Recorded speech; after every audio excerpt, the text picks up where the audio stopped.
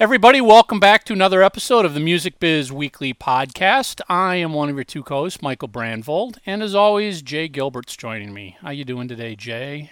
Great, Michael. Thanks. So, for the sake of time, let's just jump right into, we've got a special guest joining us this week. Why don't you take the honors and introduce him? Yeah, I first became aware of Sharky. I read an article he wrote, which we'll talk about in a moment, about streaming, which is something that we've been talking about quite a bit lately.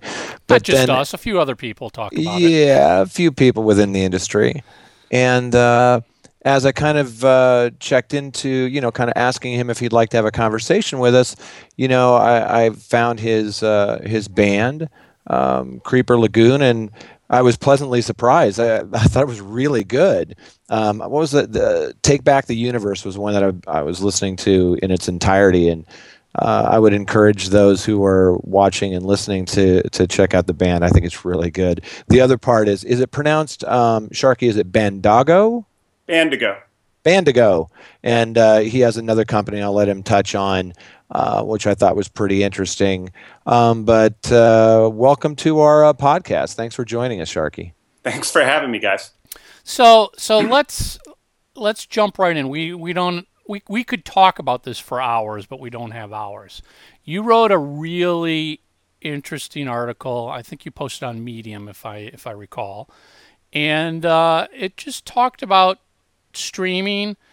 It talked about what you would propose for sort of a change in the payment, the payouts. What a streaming service should be paying out or could be paying out that might be a better benefit to the artists. Why don't you give us, if you can, sort of like the 2-minute, 3-minute encapsulation of just, I mean, I think we know the payouts right now are just, everyone's screaming about it. So I don't think we need to get into that it's not ideal. Why don't you give us the 2-3 minute as to what you would propose, and then we'll discuss that. Well, I think before you can talk about what I propose, you have to talk about what it actually is right now. And where I'm coming from in this, and I'm glad you brought this up, everybody does scream about how much the payouts are, or rather how little they are. And that's not really my focus. I'm not really zeroing in here on whether it should be more. Rather, I'm focusing on how the pie is actually divided. And in my view, the way the pie is currently divided, it's inequitable. If you could imagine a bunch of chefs all cooking a pie, and one guy puts up 80% of the work, and they give him a tiny sliver. And another guy puts up 1% of the work, and he gets 90% of the pie. That doesn't seem right, and yet that's precisely what's happening right now. So what the music services are doing right now is they're using a model. Internally, it's called pro rata. I use a kind of easier term to use, less Latin, called big pool. And basically, it's pretty simple. They take all the money, they put it in one big pool, and then they take all the clicks and they put that in another big pool. They divide all the money by all the clicks, and they get a price per click. And that price has been fairly consistently ups and downs, but it's been hovering around 3/4 of a penny. So every time somebody streams something, the artist gets paid 3/4 of a penny. If you want more money, you need to get more clicks. This seems fairly straightforward and fair, and makes sense on the surface level. But the problem is when you focus exclusively on clicks, you start to develop distortions at the extremes. So one of the distortions is, say for example, you have somebody with 10,000 fans who are all fully gainfully employed. They all work jobs. Maybe they're delivering pizzas. Maybe they're running companies, but they're busy. So they only have time to listen to this artist about once a month. But they have 10,000 fans, and those 10,000 fans are paying $10 each which is $100,000 of revenue, and 100, or is it a million? Help me here. 10,000. 10,000 by 10 would be 100,000. 100,000. Okay. Sometimes I get lost in the zeros. So you have $100,000 of revenue being generated by 10,000 fans. Now along comes another artist. They have one fan, but the one fan clicks 10,001 times. That artist will get more money than the first artist. They have 9,999 less fans, but they're going to be paid more money because they have more clicks. So that seems wrong. I think anybody, any musician, would rather have 10,000 fans who click once than one person who clicks 10,000 times. I, came up in the music industry, from the trenches, and at every step, the question is always the same. What's your draw? How many people can you bring in the door? That's what's important in music. Not, how many times did they listen to your record? Nobody cares how often they listen to your record. They can listen to it 10,000 times. They can listen to it 5 times all year. Are they willing to put their money down and buy a ticket and enter in through the door? The music industry has always said the person is what's the most important thing. And what streaming is saying is it's not the person, it's the click that we really care about, which would make sense if they made money off of clicks, but they don't. They don't get more money from one person clicking 10,000 times than somebody who clicks 10 times. Each user pays exactly the same. So the industry is basically incentivizing getting clicks over getting fans. And it's a problem, for the services. It's a problem for the labels. It's a problem for the musicians. It's a problem for the entire ecosystem, from my perspective. It's a mathematical flaw. Right. And the secondary part to this is first rule of economics, right? Which is, I think, Mankiw listed as number 4. If you want more of something, you create an economic reward for it, and then people will do it. Incentives matter. It's what motivates us to do things. So we're incentivizing clicks. We're not incentivizing fans. So, shocker, we get more clicks. But we also introduce a new element here, which is that if there's money in getting clicks, then you can fraudulently boost your click level. So you have folks now, you can go on Fiverr.com. You can do this right now. Go on Fiverr.com, type in Spotify. Yeah. You can pay somebody $40 to get you, I think, like 40,000 clicks, right? Right. And you can actually make money. You can be you don't even need to have any fans. You just need to have. You could put up. You could download some MIDI files, generate some bogus noise, upload that to. And didn't you do that? Didn't you do a little experiment? Wasn't it you that did the little silence? Yeah. Well, we'll get to that in a minute. Okay. But Right. I didn't know, but others have. And they've bragged about it. Okay. I can't. I take credit for personally that one. can't just find it in myself to do it, even as a demonstration. But there was a band, Wolfpack. They uploaded an album of silence, Right. and each track was 31 seconds long.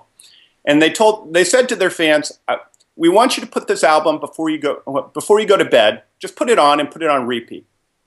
And they made $20,000 off of silence before Spotify eventually was like, "Whoa, wait a second! Right. You're exposing the the flaw in our system here.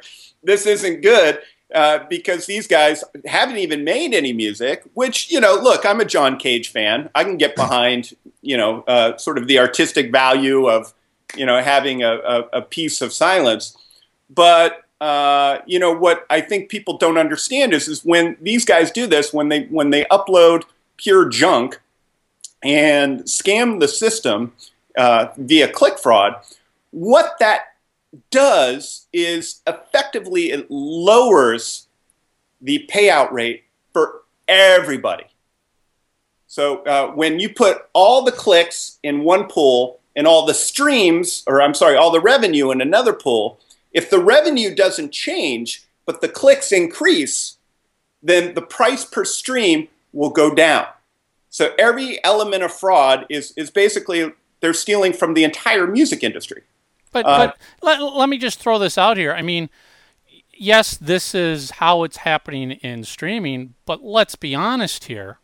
Fraud like that has existed in the music business since day one.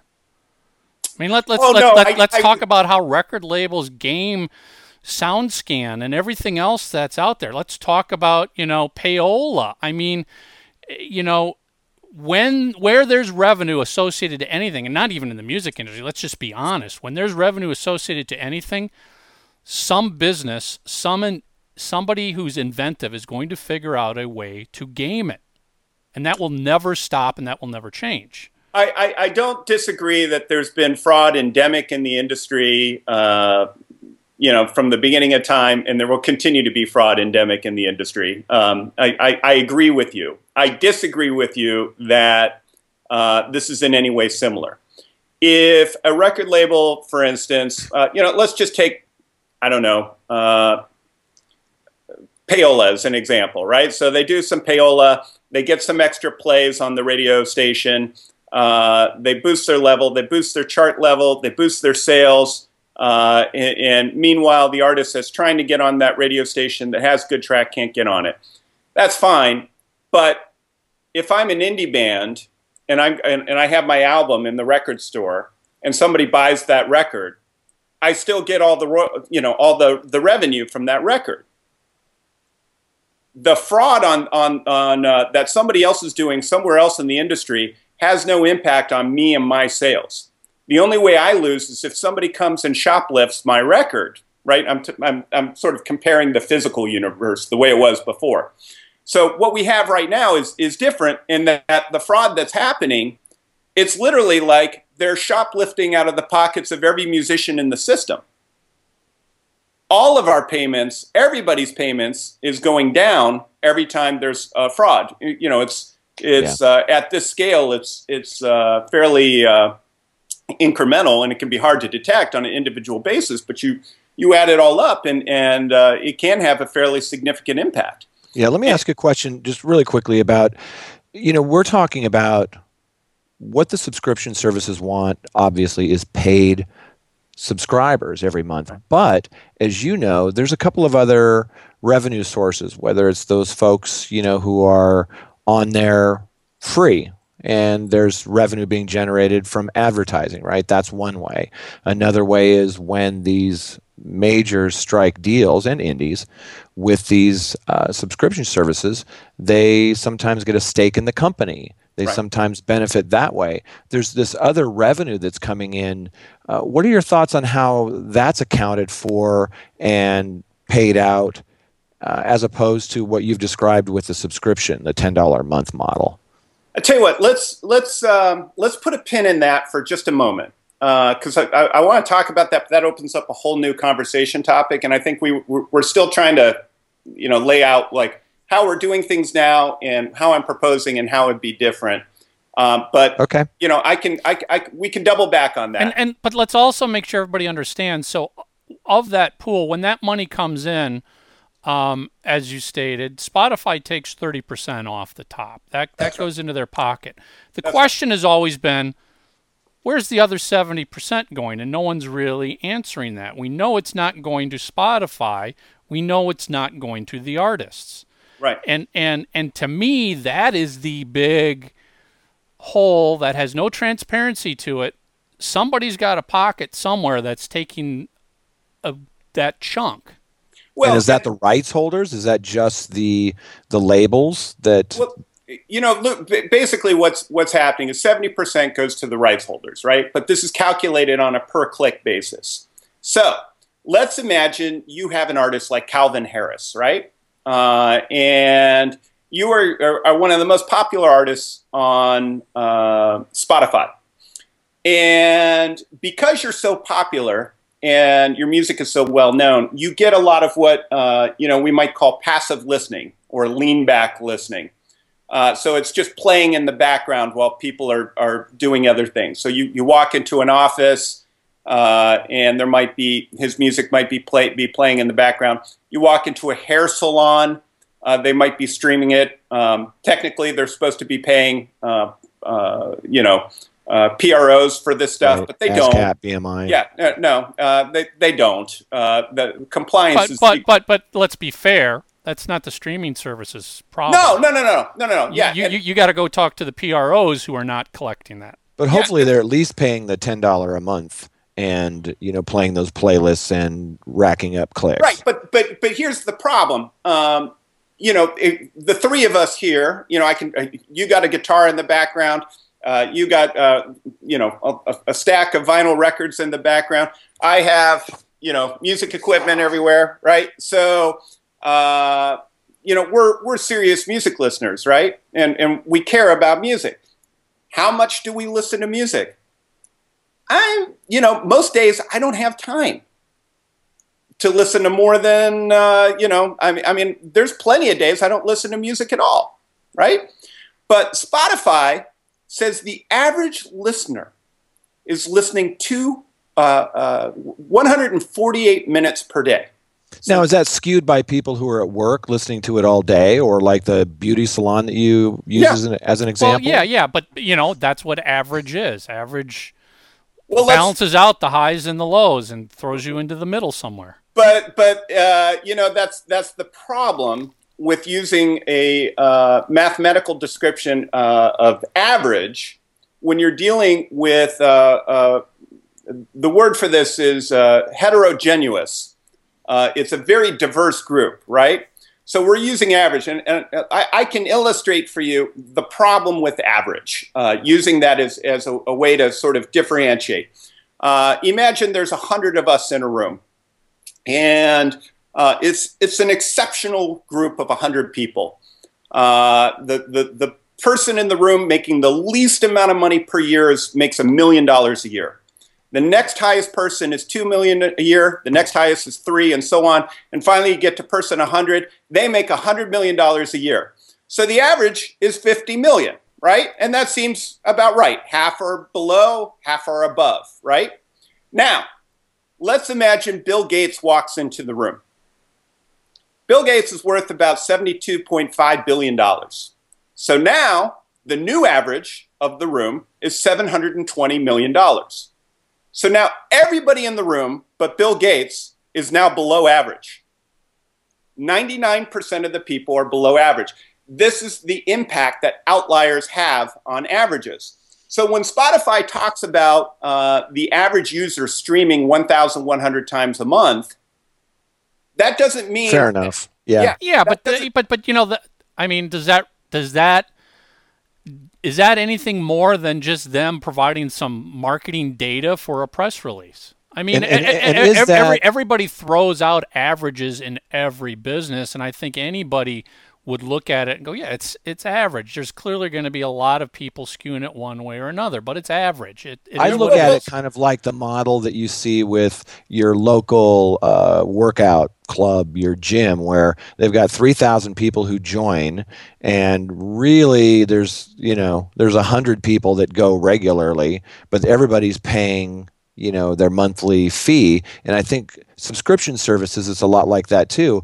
There are people like me who, I stream constantly. It's on every day. I would say that probably a few hours every day, whether that's active, really listening, or whether it's in the background while I'm working or whatever. And then I'm sure there's a lot of people who, have a subscription service and they're paying their $10 and maybe they didn't get to it this month. Right. And the thing is what we're saying. All right, so in a gym, let's use that as an example, right?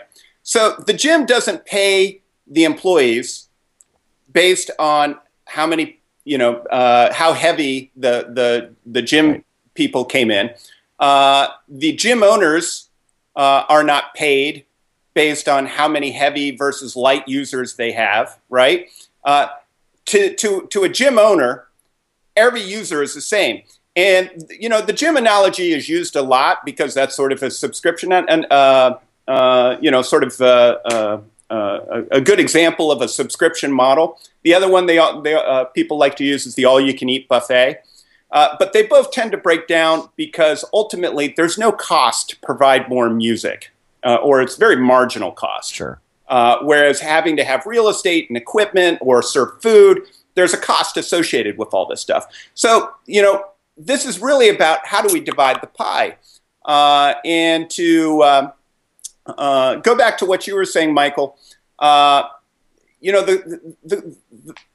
what I can tell you with a fair degree of certainty is, I'm going to put it at 99.9%, is that most people are below average in terms of streaming usage. Most people do not stream at the average level. Most people are below average. Just like in a room full of 100 millionaires, most people are below average once Bill Gates walks in the room. And the reason why is because the upper end of streaming usage is around 83,000 streams per month. If you stream 31-second chunks continuously, one after another, you'll reach a number of about 83,000. But what I have heard from talking to many people in the industry is that the typical user is streaming around 300 to 400 streams per month, which is about a third of that average.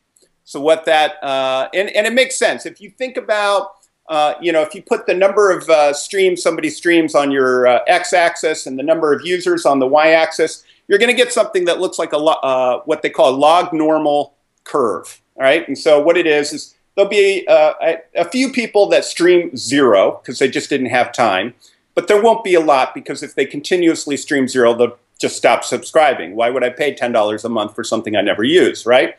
But you'll have some people that'll stream zero, and then you'll get this huge, very rapid climb upwards, and you'll get to the typical fairly quickly, which is about 300 to 400, and then you'll get this long, slow decay, right? And your average is going to be around here, right? And most users are not here. This is going to be a very small minority of users, and then it's going to keep going on and out in a very long tail, and that tail is going to end up at 30,000, 40,000, 80,000 streams a month. And obviously at 80,000 streams a month, that's pure fraud, right? Nobody's actually listening to music in 31-second chunks. I think that's probably not the ceiling because the services are probably shutting that down. That's obviously fraud. But there is going to be a gray area. And that gray area is going to be between 10 and 20,000 streams a month, where it's unclear if it's fraud. I've gone, just trolling through, you guys know about last.fm and their Sure. scrobbling, right? So I've gone trolling through just to see, who are some of the heavy users out there, right? And you could do a Google search for it, heavy users on scrobbling, last.fm. And there's folks out there who are doing 500,000 tracks in a year. Now, this could just be on iTunes, but you start looking through their playlists. I found one playlist, it was all fat records. 100%, that's what they were doing. 500,000 tracks in a year, and it was all fat records. Now, it could have just been a radio station that was just playing fat record stuff, but there's nothing to say that it couldn't have been, Spotify or Rhapsody or, pick your streaming service. And if that's the case, they're getting 500,000 tracks, while a typical user is doing 300 a month. We're talking like 3,500, 4,000 tracks a year. Well, you know what? So let's get back to talking about the payout and what it should be, because what I feel like we're talking about now is a whole different topic. It's if there's fraud happening, which there probably is, that's a whole different discussion. How do you detect fraud? How do you shut down fraud? And I'm sure that all the services are dealing with that. But let's get back to the payments. Let's get back to the current model and your proposed model. Yeah. So what I'm proposing, and I want to be clear here. This isn't. it was something I kind of thought of on my own, but I'm definitely not the first to have thought of it. And in fact, there's people that have studied this. But it's really, really simple. If you listen to somebody 100% of the time, then that somebody gets 100% of your $7. If you listen to them 25% of the time, then that somebody gets 25% of your $7, which would be $1.75, right? So, if I listen to Alt J 100% of the time, Alt J will get, my $7 minus, we're kind of skipping over some of the more complex aspects of payouts, which is the performance rights, or the Publishing. The mechanicals, the publishing, which is about 10%.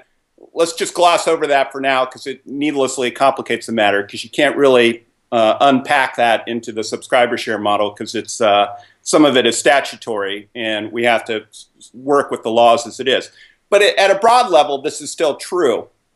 Right now, if a band like Alt J gets 25% of a user's plays, and that user is a typical user doing about 300 streams a month, then that means they're getting about, 75 plays, right, from Alt J. So little calculator here will tell you that $75 or 75 plays times the 0.007, they're going to get 52 cents. But if that same 25% of the plays, they were, actually getting what they were entitled to, they'd be getting $1.75, which is a dramatic difference on an individual user level.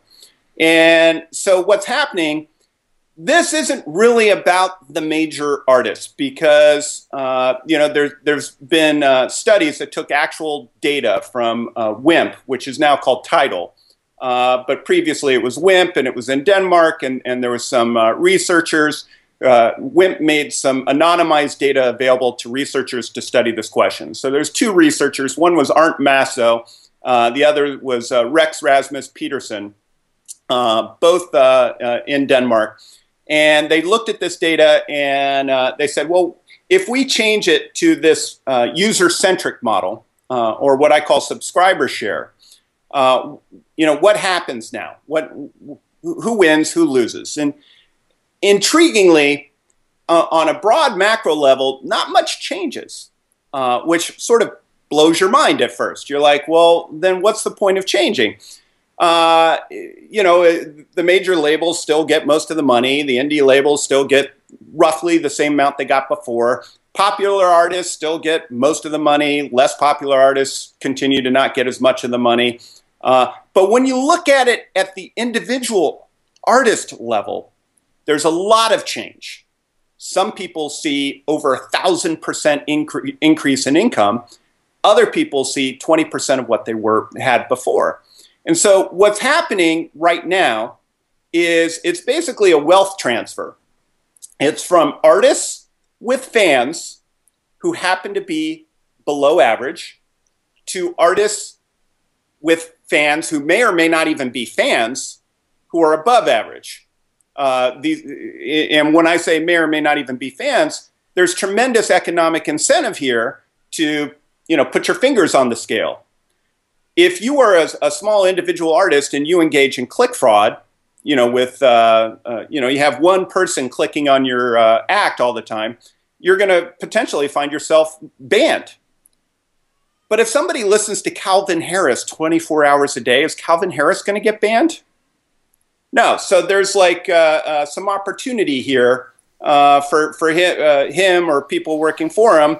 And I'm not saying he's doing this. I'm just saying that, there's opportunity for more popular artists to kind of put their thumbs on the scale and get even more revenue. And so what's happening is we have this wealth transfer from artists who actually have fans to artists who have clicks at a broad level. And that's unhealthy for everybody. The fact that at the macro level, it doesn't seem to change much. That's just because labels, whether they're major or indie, one way to think about a label is it's like a hedge fund, right? They own a little bit of a lot of different things. They have a portfolio of artists. So if some artists win at the expense of other artists who lose, it's revenue neutral to them. It doesn't really have an impact. But it obviously has an impact on the artists. Now, if the impact was arbitrary, I wouldn't really have anything to talk about. It wouldn't really matter, right? If it was random which artists win or which artists lose, music business has always been arbitrary. The reason why we should care about which artists win and which artists lose, and this is the analogy I use. Imagine we have two mice, okay? And imagine we have, and we put them in a little box. And imagine we have two gases. And one of these gases will kill 50% of the mice, and the other gas will kill a different 50% of the mice. So we don't really care which gas we put in. One of those mice is going to wind up dead. What difference does it make, right? And that's how a lot of people look at this. But what if I told you that one of those mice contained a gene that would cure small cell carcinomas? Now all of a sudden, we care which mice wins and which mice lives. It's material. It makes a difference.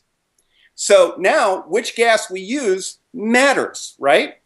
And in my view, and I think it should be the music industry's view, artists who actually bring real people to their shows, who actually bring real people in to buy their albums, those are the mice that are they're the equivalent of the music industry's cure for cancer.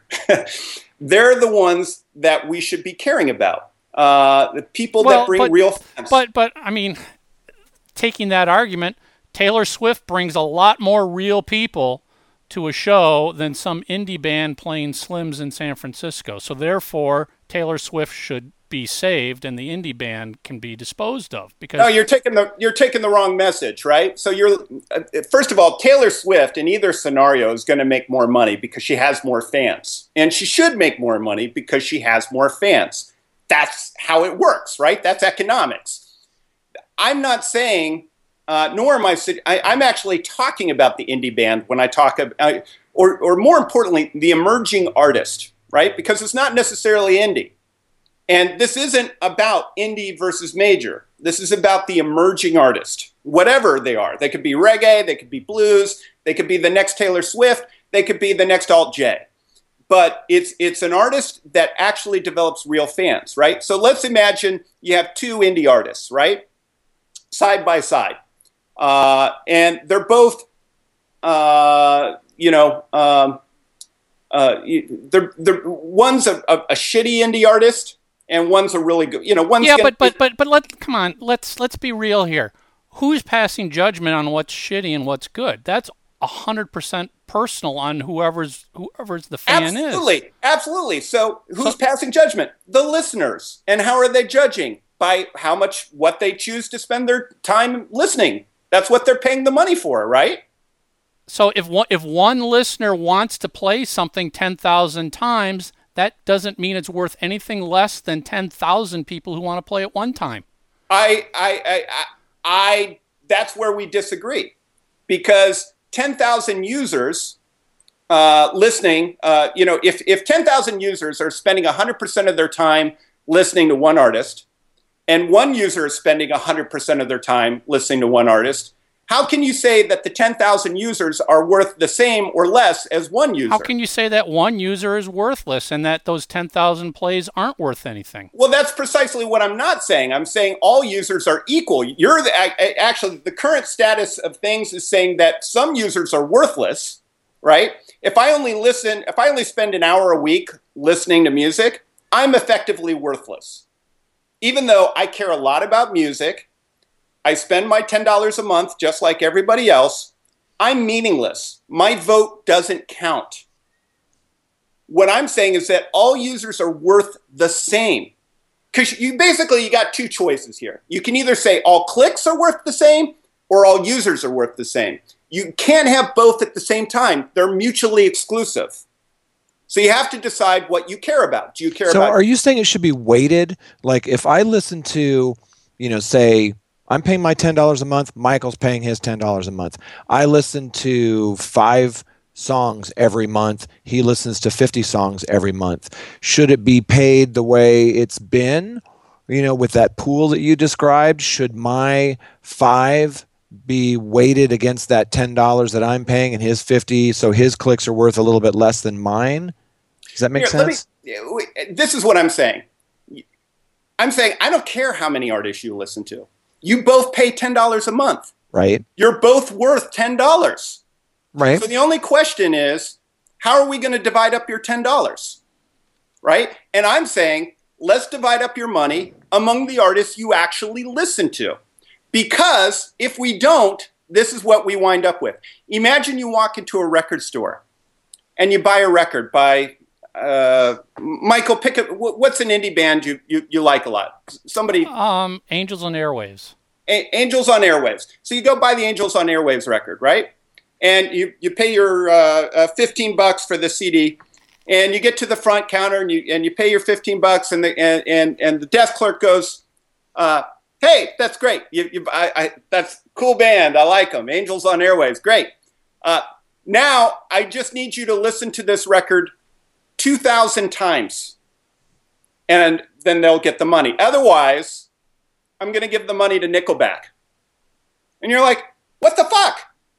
I'm buying Angels on Airwaves. I want them to get my money. I'm trying to support them. My vote is for them. It shouldn't matter how many times I listen to it. And the record store is like, I don't care. We're not counting your money. We're not counting you as a person. We're counting how many times you listen to this. And if you don't listen to it 2,000 times, we're going to give your money to Nickelback because they're getting a lot of listens. So you're now financially supporting Nickelback, even though your vote is for Angels on Airwaves.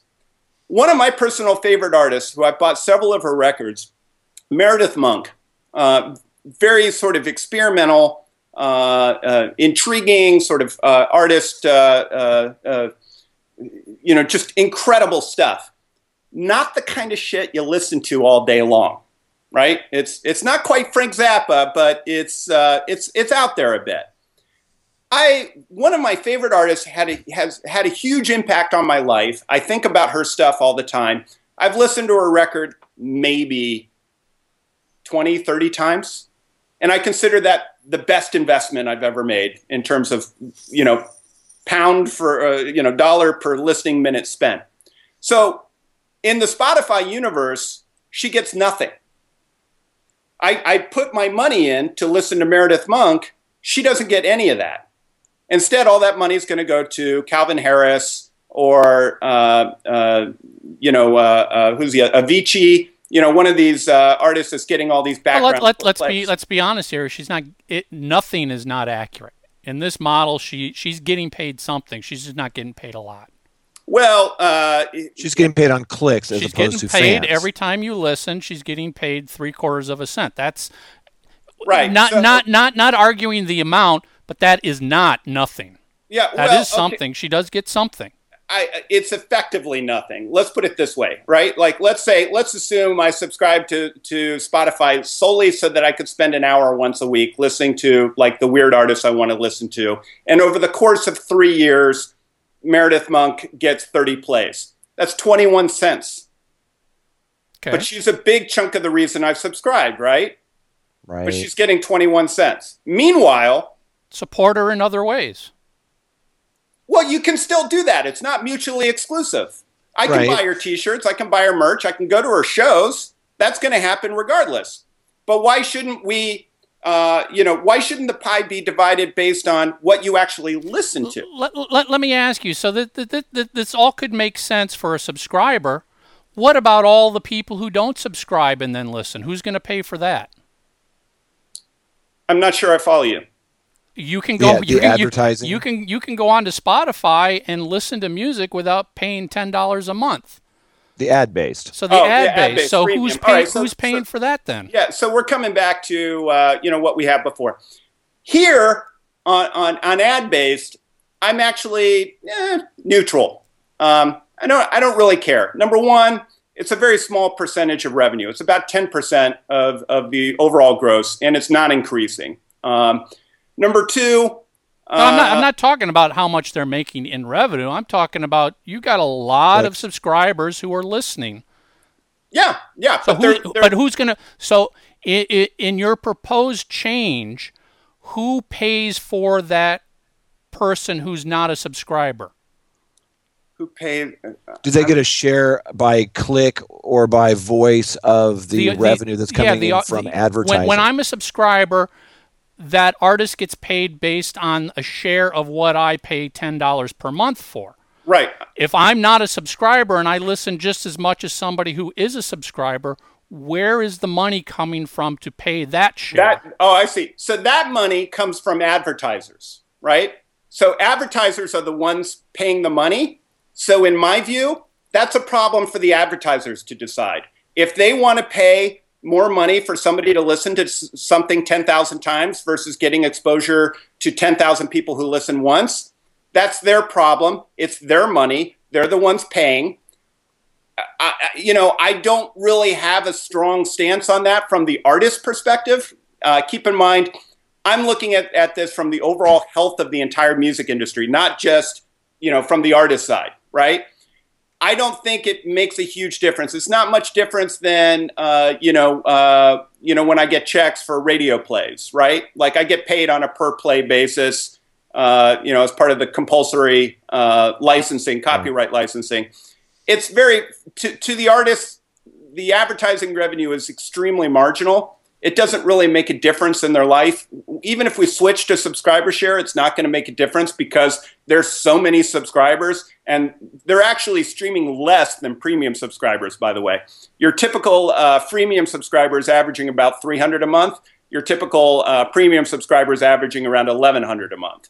So the advertising listeners don't listen as much in aggregate. They definitely don't generate as much money for the artist. I just consider it sort of a side issue. I'm not really particularly worried about it at this stage. And I also feel like freemium's probably not going to last a whole lot longer. There's a lot of indications within the industry that, Lucian Grange at Universal, Sony's been very vocal. There's Apple's not doing it, yeah. There's an increasing sense that, I think the gamble was if we give this stuff away for free, we'll get a lot of people hooked on subscribing and we'll build the subscriber base. And what we're seeing is that subscription is not growing at a rate that is delivering a return on the investment. Understood. Well, let me just kind of recap, just so I understand, going back to the way things are now and the way that you're thinking, and others are thinking that it should be. If for example, if I'm listening to Creeper Lagoon and I'm listening to that, and I'm paying $10 a month and that's kind of all I listen to, you're saying that they should benefit from that and not be, from my $10, if they're 100%, maybe they should get the $10 as opposed to Creeper Lagoon being 1% of the streams that month and then taking a piece of that pool, which I would imagine varies from month to month, right? Right. Okay. Well, here's one way to think about it. What does the music industry ultimately want? What does everybybody want? The labels, more subscribers. More subscribers. That's what we want. Right. So why aren't we incentivizing more subscribers? And we can actually we can look at this sort of mathematically, right? Like there's studies that show this stuff. Most of the heavy listeners, what we call aficionados, the people that are very serious about music listening, they're already subscribing, right? So, and that happens to be in the current model where all the money is. You want the aficionados to listen to you. So most of people in the world are actually what we would consider light users, right? But we are providing no incentive to people that attract light users. So that's completely ass backwards. What we should be doing is we should be saying, we don't care how many times you click. What we care about is how many people you bring in the door. So you're talking about an incentive to the artist, because there's no incentive to me as a light user in your change in model, that's no incentive to me. It makes no difference to me. No, Wouldn't it make more sense? What's the incentive to get the listener on? Right. So let's talk about that. What motivates you to join a subscription service? A love of music, right? What doesn't motivate you to join a subscription service? Well, I think if they're missing what I'm listening to, excessive if they don't advertising. have what I'm listening to, it costs too much. That's actually the number one thing. They've done studies of this. But let's think about this. How do you persuade somebody that the cost justifies it, right? Well, one way to do it is you have salespeople out there selling you on it, right? Who are the natural salespeople for streaming services? Musicians. That's the obvious frontline sales force, right? Yeah, I agree to a point. I mean, I think it backfired on Tidal, but I do see where you're going with it. And I think if done properly. I'm not talking about Tidal. I'm talking about like you go see an indie band. Oh, and they tell you instead of buy my CD, subscribe to Spotify and listen to me on Spotify. They have an iPad set up, and you can go subscribe to Spotify right then and there, and you can go home and you can listen to the record and you can listen to a bunch of other stuff too. And instead of saying streaming is fucking us and we're not getting paid by streaming, now they're saying we love streaming. We want you to join streaming so that you can listen to our record.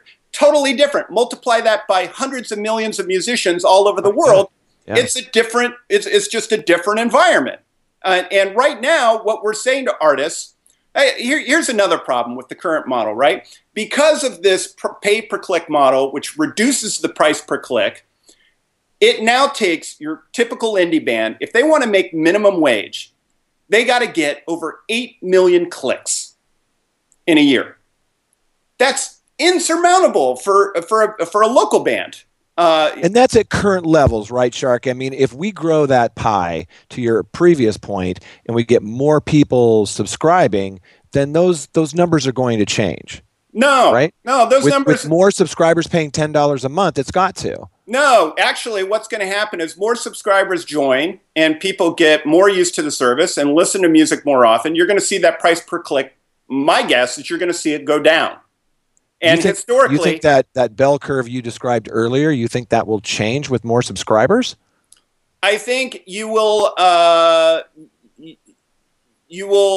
continue to see the price per click go down because what we're looking at is more and more people going online, and so their habits and usage change.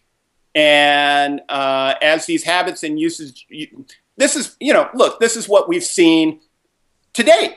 That 0.007 was at one time 0.0009, and it's steadily declined. And I think if you ask people in streaming, do you think that price per click is going to go up anytime soon? They're going to tell you no. They think it's going to stay the same or continue to decline. So the problem we now have is for an individual artist. This is the guy, at one time I was homeless selling blood to buy burritos, right? Like that was where I was. Lord. That was where I was at, right? So $20 meant I didn't have to sell my fucking blood. And I could buy that burrito without having to go to the blood bank, right? Like that was part of my economic consideration at the time. So $20 makes a material difference to me. If I bring 10 people to the service, and they all listen to me 50% of the time, that's $35. But in the pro rata universe, if these guys are listening, if they're typical users, they're listening 400 times a month, then each user is only worth, $1.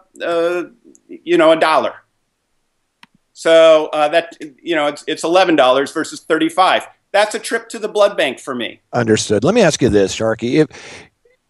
Who's opposed to this? What's the opposition? I'm sure you have these conversations with people, and I think people will understand it to varying degrees. That's but right. Who is standing up and going, yeah, no, not that they don't think it's going to happen, but no, I don't want this to happen. So the objections generally, so first of all, I should say overwhelmingly, there's broad consensus and support for like, this is how we should do it, even among the researchers that have studied this. I mean, like, it's really weird. Like, there's the people that object are pretty small. But there are those people, and their objections kind of run along the following lines. Number one, they'll say, well, this is it's going to result in the more popular artists getting paid more. And kind of what you were saying, Michael, which is this feels like a wealth transfer based on popularity. And my response to that is basically that popularity is not just Taylor Swift. Popularity happens at all levels throughout the industry. It happens even, among the dozen local bands that play in your town. One is more popular than the other 11. We want the more popular artists to make more money. That's the whole point. If we are not paying based on popularity, how many fans you have, then we're saying what we really care about is how often your fans click, which doesn't generate money for anybody. So it's an economic misalignment. The second thing that people will sort of get fixated on, I think people that grew up in the radio era are used to seeing. It basically boils down to whether you see streaming as a proxy for radio, and they'll refer to it as plays, which sounds like radio. And so they're getting used to being paid per play. And then on the other hand, you have people that see it as a proxy for a purchase, right? Which is they are now streaming instead of purchasing. I'm definitely in that camp. Since I started subscribing, I stopped buying. Right, so streaming, or you could also add it's a proxy for theft, BitTorrent, peer-to-peer. Right. Well, yeah, you're always competing against piracy, but I think piracy has its own problems that make it sort of, it's not going to work for the mainstream, and I think if you can present a compelling price point for consumers, they would rather pay because they, at a certain level, they just, that's easier. They go with whatever's convenience. Easier. Yeah, convenience. So if you see streaming as a proxy for purchase, which is how I do, then when you bought the Led Zeppelin record, you paid $10 for that record, regardless of how many times you listened to it. You could have listened to it 10,000 times. You could have listened to it 5 times. It didn't matter how many times you listened to it. It just mattered whether you bought it. And that's how I view streaming. It doesn't matter how often you listen to something. It matters what market share of your mind does an artist have. If you spend 100% of your time listening to one artist, then that artist should get 100% of your royalties because that's who you're voting for. And Understood. Voting is how we reward the things we want to continue to exist and incentivize them. This is how genres get started. Hip-hop, jazz, grunge, all of this stuff started with a small group of musicians and a small group of fans financially supporting those musicians. They all start with these small groups. Right now, a small group under the current pro rata framework isn't worth anything. Or very marginal. It's certainly not enough to build a new genre out of. What makes a genre exciting is, holy shit, that guy's making a new kind of music, and he's making money. And then everybody wants to start copying him, and they start building on it, and it starts becoming a scene. I remember when Nirvana signed $1 million deal, the entire indie community, everybody just freaked out. Holy crap! This music that we've all been, messing around with. I opened for the Melvins in '87, and it just seemed like we were all just nothing burgers. And now all of a sudden, the same bands are getting $1 million advances. That changed everything. And all of a sudden, everybody's relationship to the genre and to the music and everything changed. And this has happened in every genre that has ever come up. Punk, disco, jazz, hip-hop. It's always the same thing. It's a small group of musicians. They figure out a new angle on something, and people around them get excited because it reflects their lives. And what we're saying right now is that small group that gets excited, they don't have any say. Their vote doesn't count unless they stream 24 hours a day. And that's a challenge because it's hard to compete with a hair salon. It's hard to compete with a business or an office that's streaming, pleasant chill out EDM for 12 to 16 hours a day. How do you compete against that? Right. And this is, I think, in part why you see EDM everywhere and why it's so dominating in the streaming universe is because it is very pleasant to play in the background. Why? Let me ask you this. So, if this all changed, why do you think it will put any more money into an artist's pocket when it's just going to be paid to the rights holder, which a lot of times is some form of a record label, who works their interesting accounting magic on it, and you still end up earning pennies because, as Jay and I were talking about, oh, well, you had breakage of a stream. What are you talking about? I mean, we all know record labels are going to spin the incoming money in such a way that at the end of the day, you owe them money. Why would this change that at all? Because what I feel like is still missing here is, and I'm not saying that streaming is ideal right now, but the big problem is so many artists, and we see this all the time, where an artist jumps on the internet and screams bloody murder that they're not making any money. Dude, you've got to deal with Warner Brothers Records. Spotify never would have paid you directly. Spotify would have paid Warner Brothers. Go talk to your manager, your accountant, take a look at your contract, and figure out why what went into Warner Brothers came out like this at the end of the day. Right. So, my answer to that is, number one, I can't, and I'm not trying to solve all of the music industry's problems with one proposal. Oh, come on, Sharky. I am trying to make a very incremental change that hopefully shouldn't be too painful for anyone. And all the data I've seen and the private conversations I've had with people at services indicate that this is not a massive reshuffling among the various moneyed interests. Some will see maybe a 1 point gain, some will see maybe a 1 point loss, but it's attainable, it's plausible, it's not going to put anybody out of business at the macro level. To your point, the major label, I was an indie artist, I was also a major label artist, so I'm deeply familiar with how both of those models work. I would say, when somebody signs a major label deal, they're typically getting an advance, and that is your money. That's the advance against the streaming, that's your advance against this. There's also some confusion going on here when people talk about low payouts for Spotify. They're sometimes talking about the songwriter share. That's a whole separate issue. Exactly. Right. Fair enough. I'm not addressing that. That's somebody else's problem. I'm not here to fix all of global warming. I'm here to fix one small, recycling of cans. I'm just focused on one little tiny corner where I think there's something that we can do that's attainable.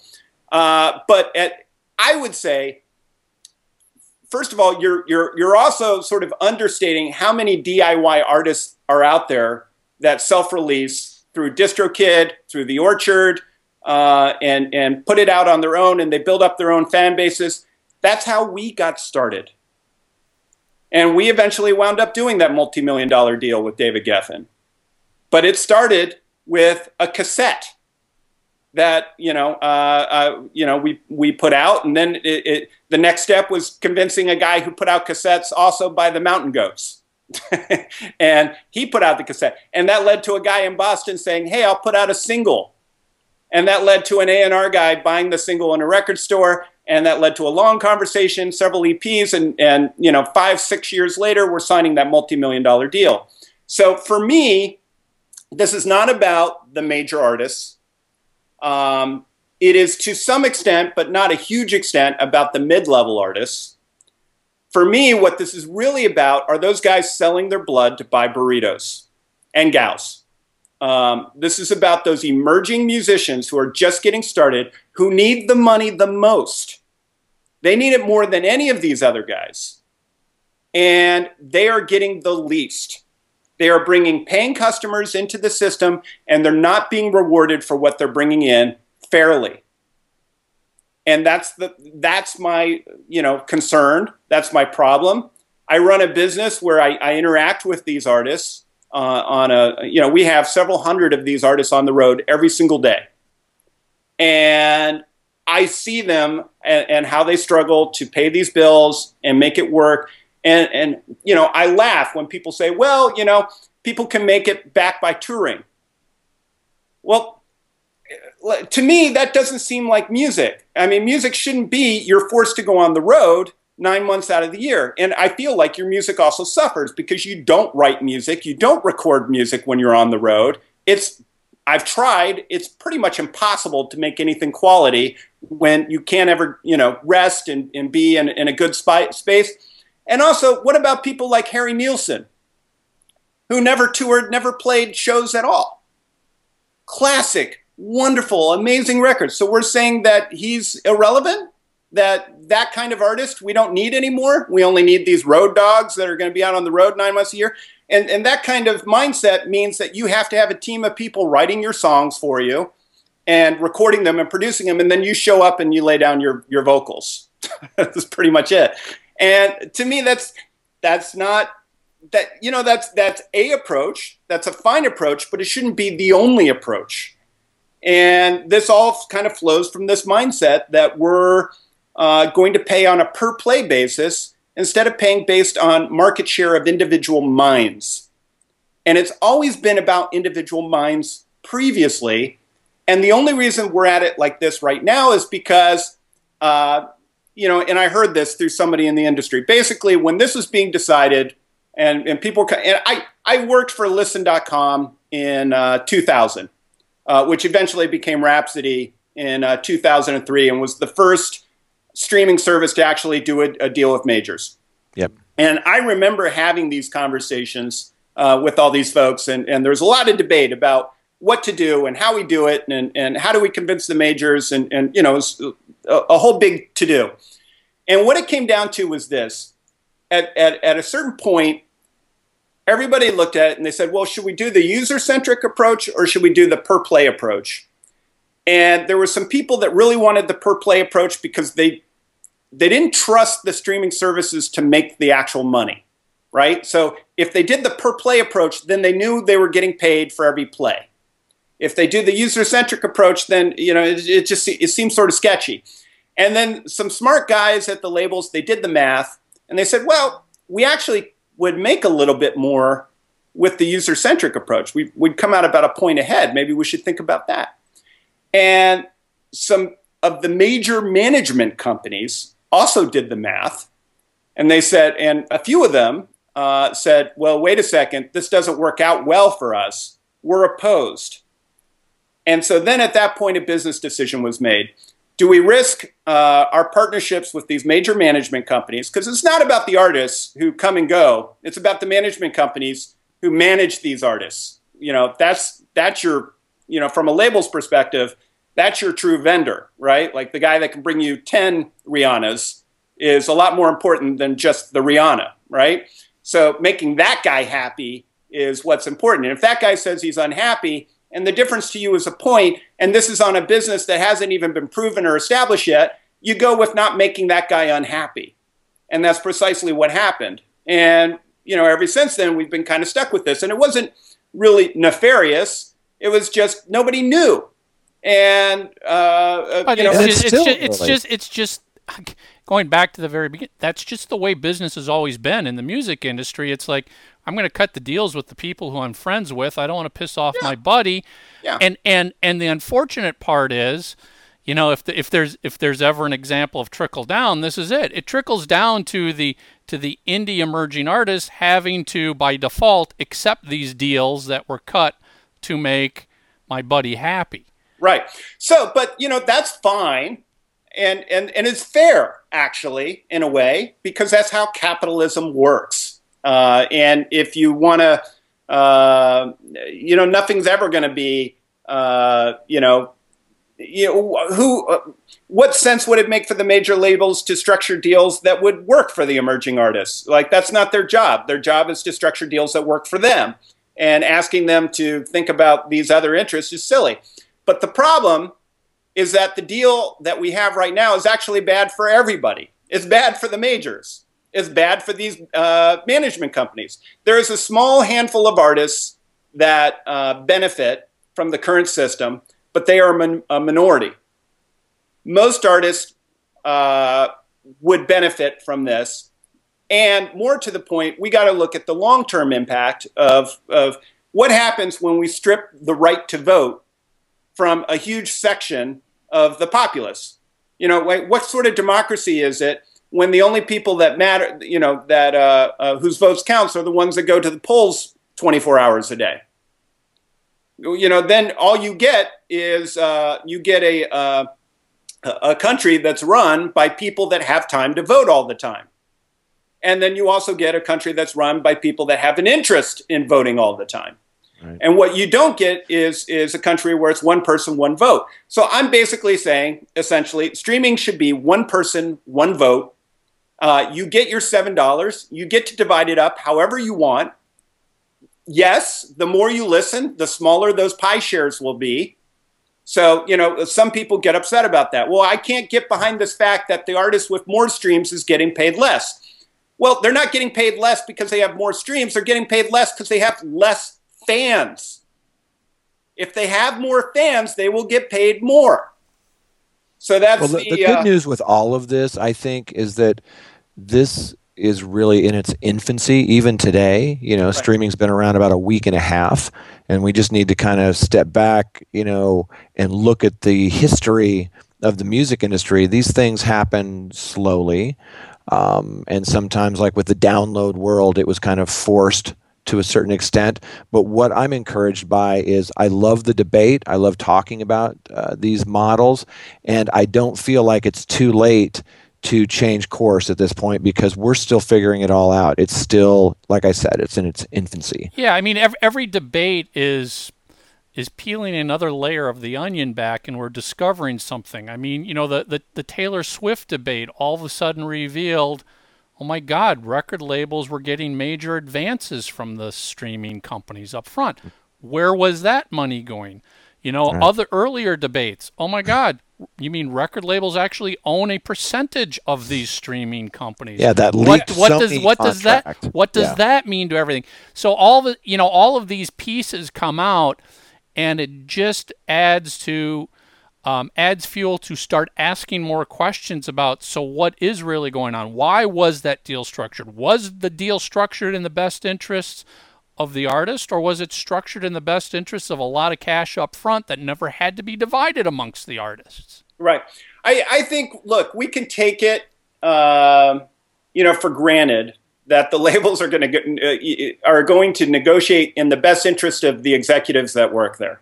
Yep. I think we can just accept that as a basic law of the universe, that they are going to look out for the artists to the extent that looking out for the artist means looking out for themselves. And once those two interests diverge, they're going to go with themselves, right? I mean, that's just what humans do. I don't necessarily see it as inherently evil. No, that's what we all do. Yeah. And what I would say, let me just take one thing. So this equity question, I had a fairly well-known artist I saw, good friend of mine, and he said, yeah, you know, the labels are taking this equity. This is total bullshit. And they totally are incentivized to just fuck us. And I said, well, hold on a second. Let's think about this practically, all right? Labels have about, in combination, 20% of Spotify, which last estimate, you know, Spotify was at one point, I think, last year, purportedly trying to sell the company for around $10 billion. So they got 20%, which would be about $2 billion, split three ways, of which it's not an even split either. I think Universal has a good chunk. Market share. Yeah, it's not even by market shares because it was however they structured the individual deals. But I think Warner Brothers has a very tiny chunk, right? They all got a chunk of $2 billion. In 1999, the worldwide music industry revenues was $26 billion. Right now, I believe, last time I checked, it's around 14 billion. Is that right? Somewhere around the 12 to 14 billion. I think it's like 13.5 last time I checked, but yeah, right there. Yeah. So we're taking from the industry peak in 1999 versus where we're at right now. That's a $13 billion a year hit. Now, does it make any sense that a label would trade $13 billion a year for a one-time realization of 30% of $2 billion?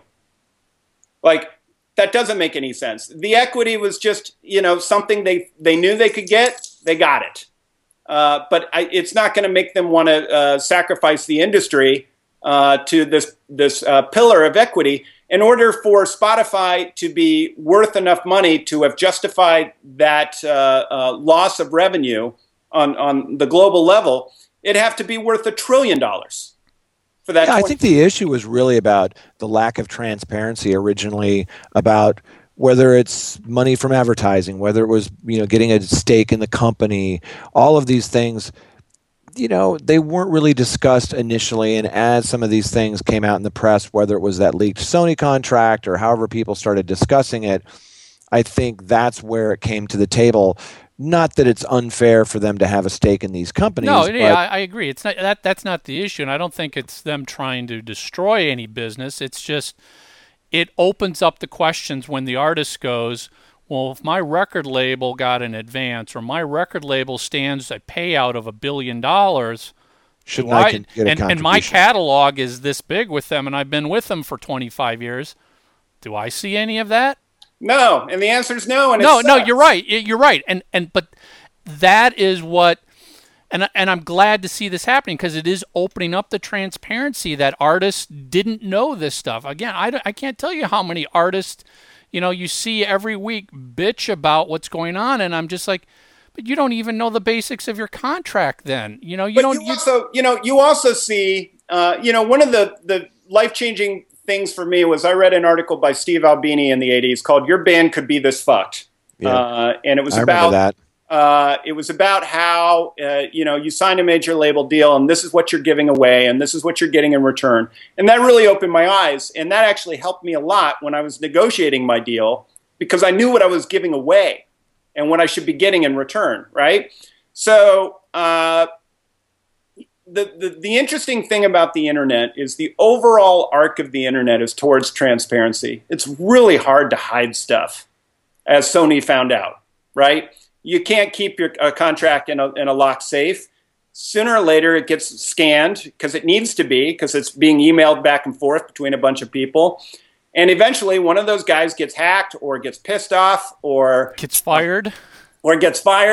And then next thing you know, that information is out there, right? And that sort of changes how everybody interacts with the industry. And as a result, you see major artists now, Taylor Swift would be one. Another one I saw the other day, Chance the Rapper, huge artist, really big artist. He's like, why would I ever sign a major label deal? That's stupid. I mean, that's just fucking myself, right? And he's right. For him at his level, unless the label was able to actually make a deal.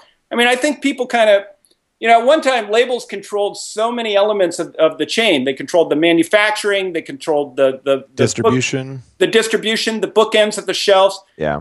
Now, all a label is it's a VC. It's a VC fund with a marketing / in-house marketing PR department. That's all. Yeah, and they in a lot of cases they're global. A lot of cases they have power at radio, which still sells music. Yes. But your point is well taken. To a lot of folks, I've had artists tell me, my label's a bank. They're that's all they are for me. Right. But you make a valid point. Right. Well, and many artists are now showing that you can get very, very high. Within the system without actually being part of a major label. Arcade Fire. They're on Merge.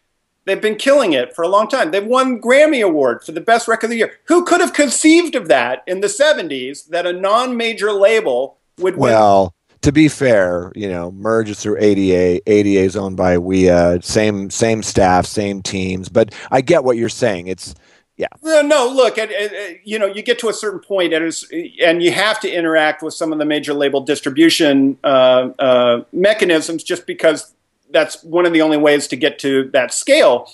But they didn't have to actually sign that 360 deal with Warner Brothers to get there. Right? That's right.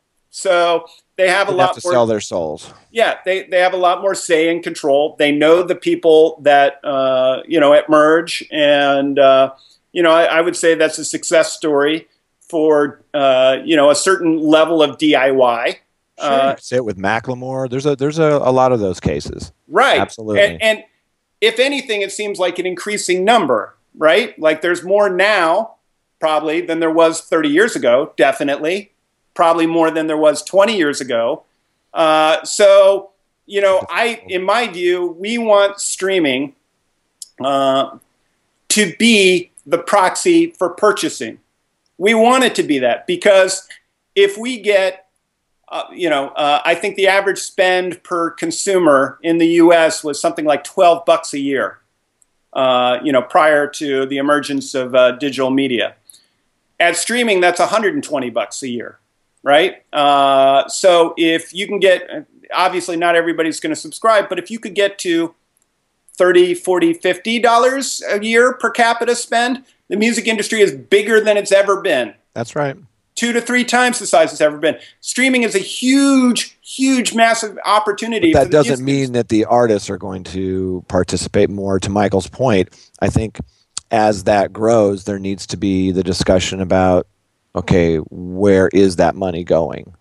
All right, and that is my little small contribution to this discussion, is setting aside what the labels do and the way those deals are structured, and the fact that Portishead only gets $1,000 for 20 million plays because of whatever deal they signed. To your point, Michael, setting all that aside, even if the label is the one getting all the money,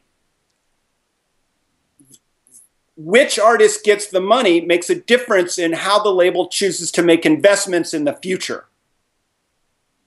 So if the only artists getting money from the labels are, chill house EDM artists, then that's all they're going to invest in. They're just going to invest in whatever delivers a return on their investment.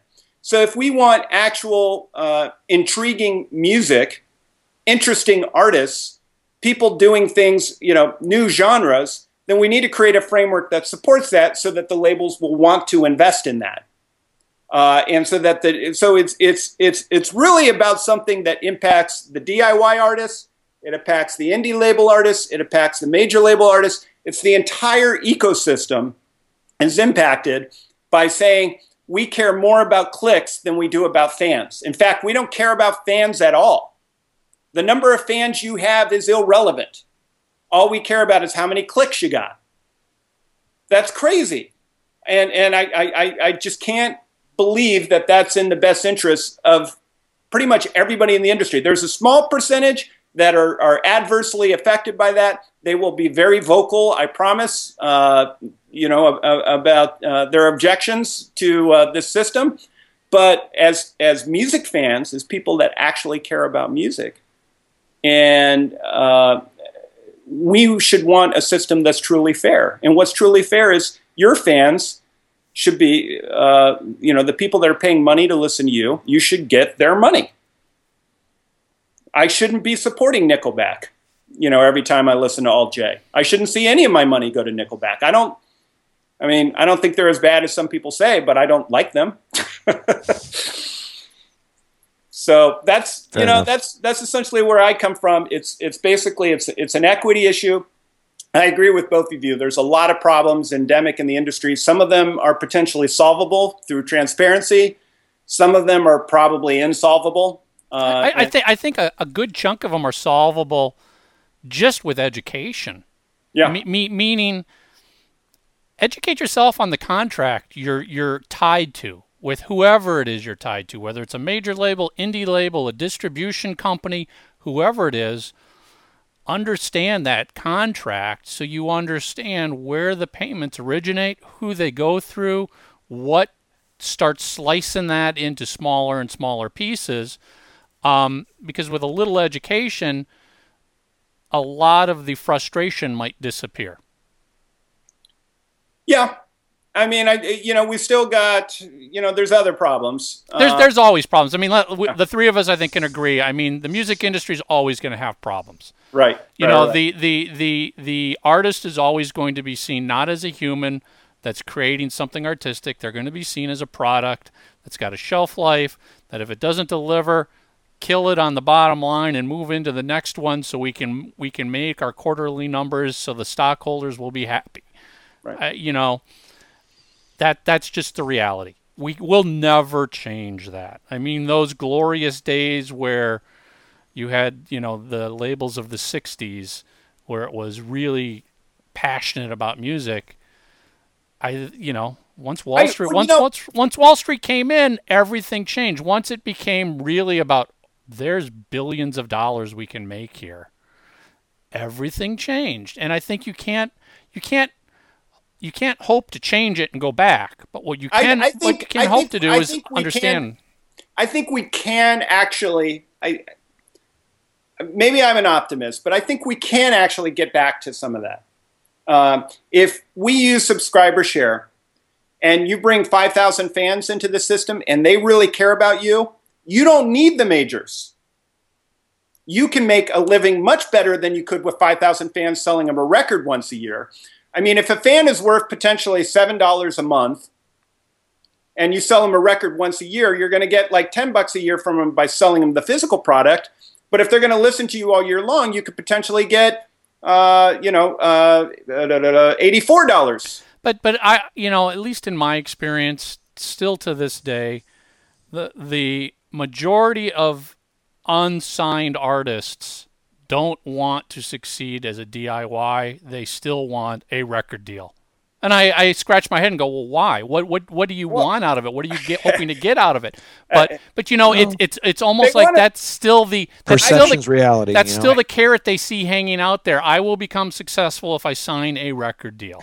I think they're actually making a very pragmatic and practical decision, which is it's hard to promote, distribute, publicize, market. It's hard to get the word out. Now you're expected to run a Facebook, a Twitter socials, page, like all this stuff. And when do you have time to write music? I think most musicians, at least I did, this is part of my calculus, my fantasy was not that I was going to get 100% of the revenue from everything I did.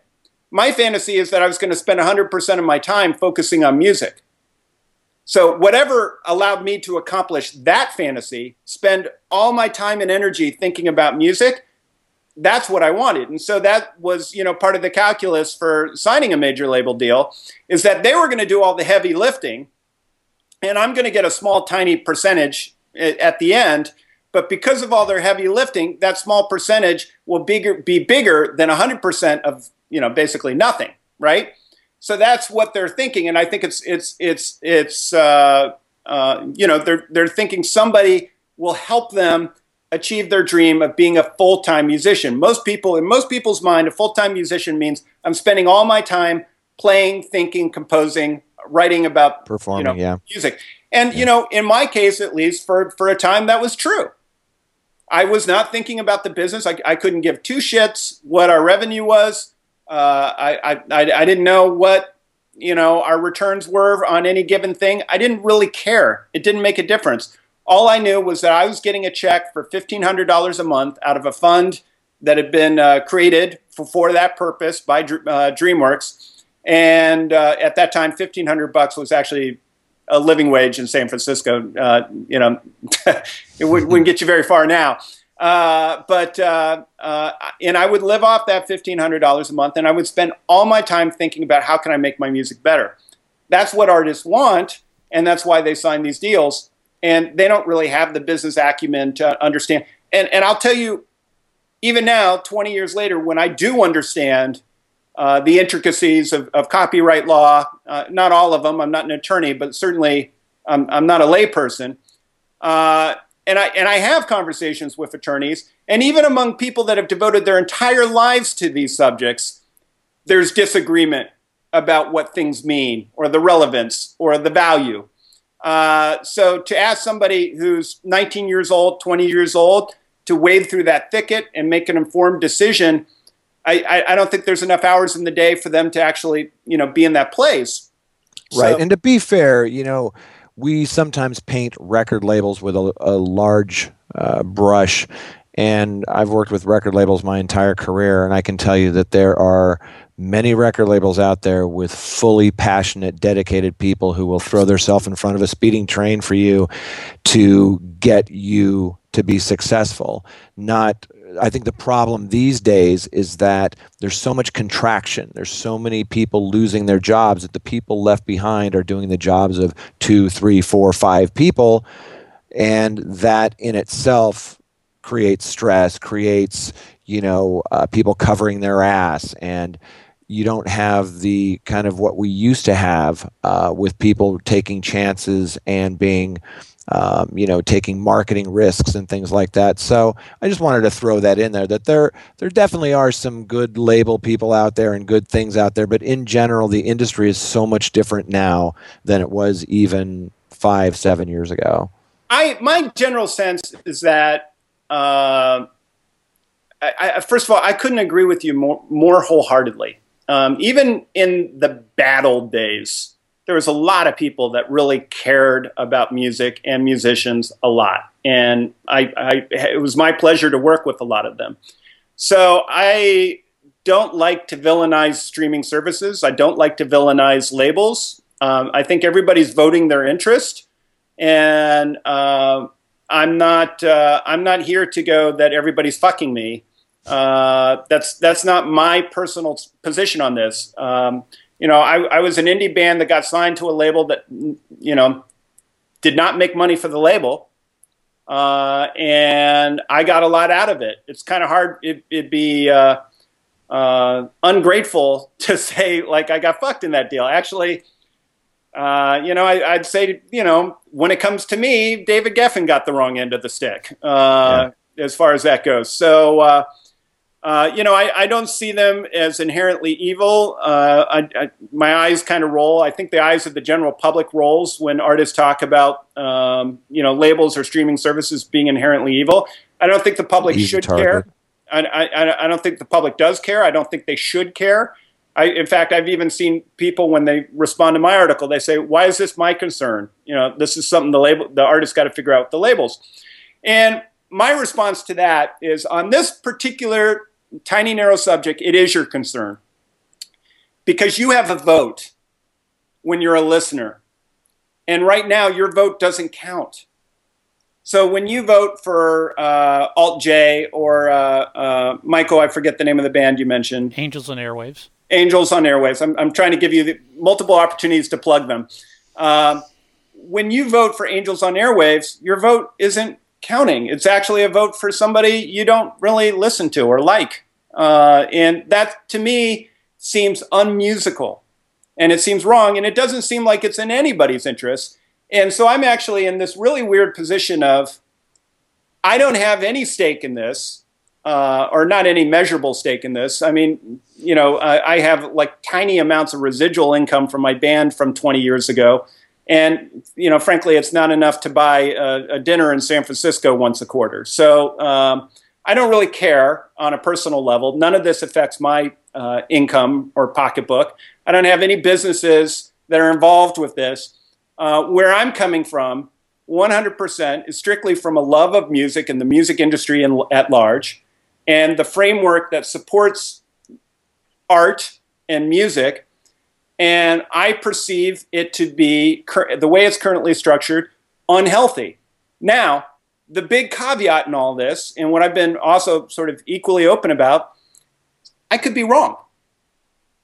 I could be wrong. The data could actually, because a lot of this data is proprietary. I've tried to dig and get at it from a number of different angles, and I've opened up a couple little crevices here and there, but I don't have all the data. And it's possible I'm wrong, and it's possible that what I'm proposing would actually would not have the impact that I believe it does, and that it would actually have the opposite impact. All I can say is that. I'm coming from an honest love of the industry and an honest love of music. And if that data is later, becomes available and it shows that I'm wrong, then I'll say, I was wrong. Sorry. And I accept that the current way is better. So, I'm not, I'm not I guess to a certain degree I'm an activist, but I'm not a polemicist. And I'm not somebody that's sitting here arrogantly saying, I've figured it all out. I'm just somebody Right. asking. Well, I think it's important to have the debate. I think it's important to talk about these issues. We're going to learn more as we move forward, right? I mean, we're going to it's going to evolve, and we're going to learn more. And I appreciate you coming on and talking to us about it, because it really causes you to think about things a little bit differently than we have in the past. Sharky, I want to make sure I give you an opportunity to plug your websites or anything that you're doing. I'm not here to plug shit. Okay.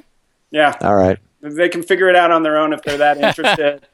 But I think if I start tagging my interests on the ends of these sort of things, then it becomes about that's why I'm doing it, and that's not why I'm doing it. I'll tell you what we'll do is we'll put the link into your article, so people make sure you go read the entire article, because it goes into there's a lot of graphs and charts, and it goes into great detail. Yeah, by all means. That's all I want is people to read it and think about it. I don't want it to be about me at all. Yep. Yeah, well, I appreciate you writing it. It was a great read, and it really caused me to think about things a little differently. And I want to thank you for taking the time to be on our podcast this week. Thanks for having me, guys. Honestly, it was a pleasure. I know you wanted this to be 45 minutes. No, but you know what? That's what's great about these, because when you get into these great conversations, just let it go. Just let it go this could have been a seminar you can do on just this topic. So Exactly. Well, I'm about to do that in Washington, D.C. in 2 weeks. So, and there I only have 20 minutes. So we'll see how that goes. Well, good luck with that. All right. Thanks, Sharky. All right, Sharky. Thanks so much. Take care. Right. That was an interesting, deep discussion. Definitely. It went a lot of different directions. Yep. A lot of stuff to think about. A lot of stuff where it's like, I'm not 100% in agreement with that, but I'm not 100% against it. Yeah. I would agree with that. I think it's a great primer to start discussing. Are there different, better ways to do what's being done out there right now? Right. In his article, it's called How to Make Streaming Royalties Fairer, and we'll provide the link for it. I think everyone should read that, and probably read it a couple of times, because even if you don't agree with what he's proposing, you'll come away with a better understanding of how things work and how things are paid out. It leads to the rights holders. Right now. Yeah. One of the big things that I still, however something might get changed, it doesn't address the issue of the rights holder. It doesn't. That's a whole other ballgame. Great. All of a sudden, you're an artist and you get 100% of a $10 subscription that month, and that gets paid to your rights holder.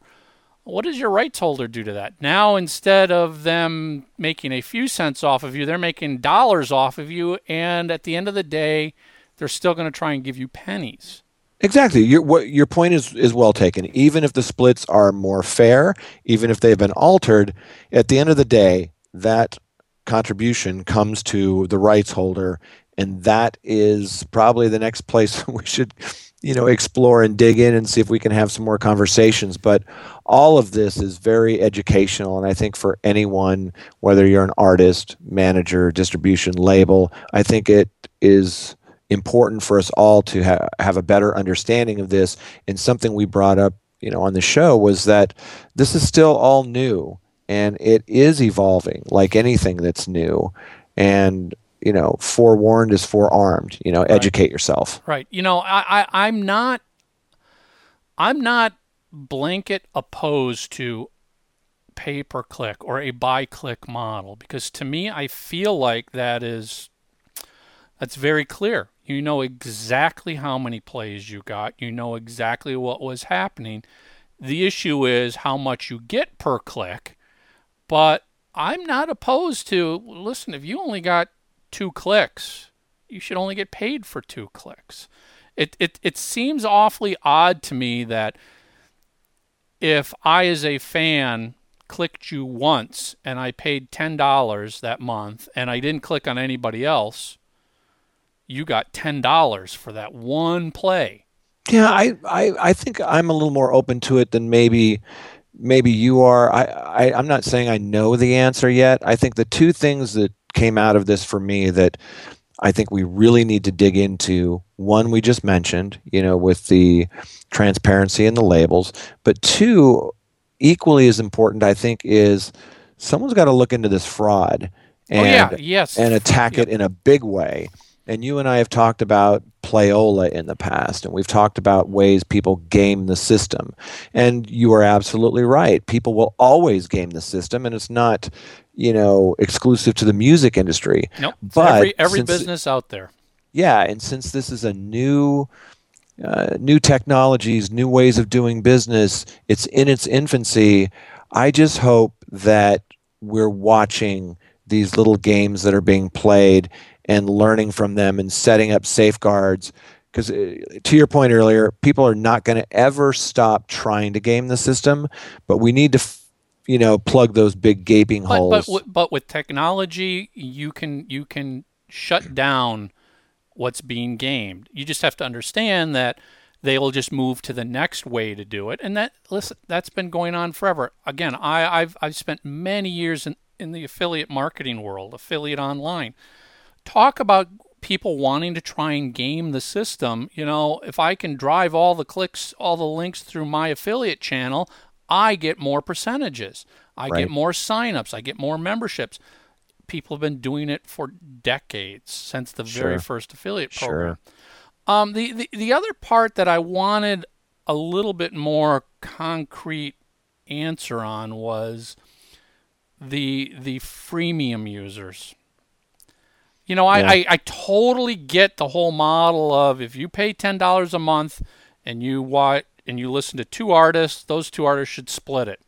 Okay, I'm not saying I agree completely, but I get it.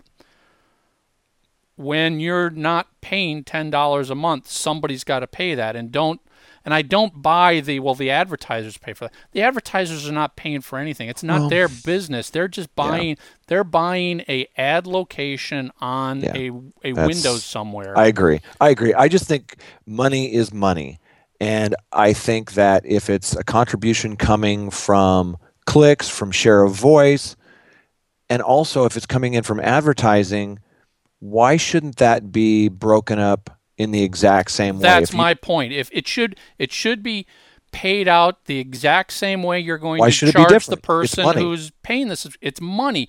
Oh, actually, it's not so much that it's money. It's a play. It's a fan listening to your music. It's revenue generated by that activity. Absolutely. Whether I subscribed and you didn't subscribe, the artist shouldn't be penalized because you didn't subscribe. It should be the same payout in both models. Yeah, absolutely. Yeah, it's a great discussion. I'm glad we had him on. I learned some things. I thought it was really good. Yeah. So let me just throw out some homework for everybody. Read the article. Give us your thoughts on this. Love to hear what this would be great. Do you think this sort of different model would make sense? Where do you see issues with it? Would it change your views of streaming? That's your homework. I want to hear what you guys really think about this. Could this work? Could it not work?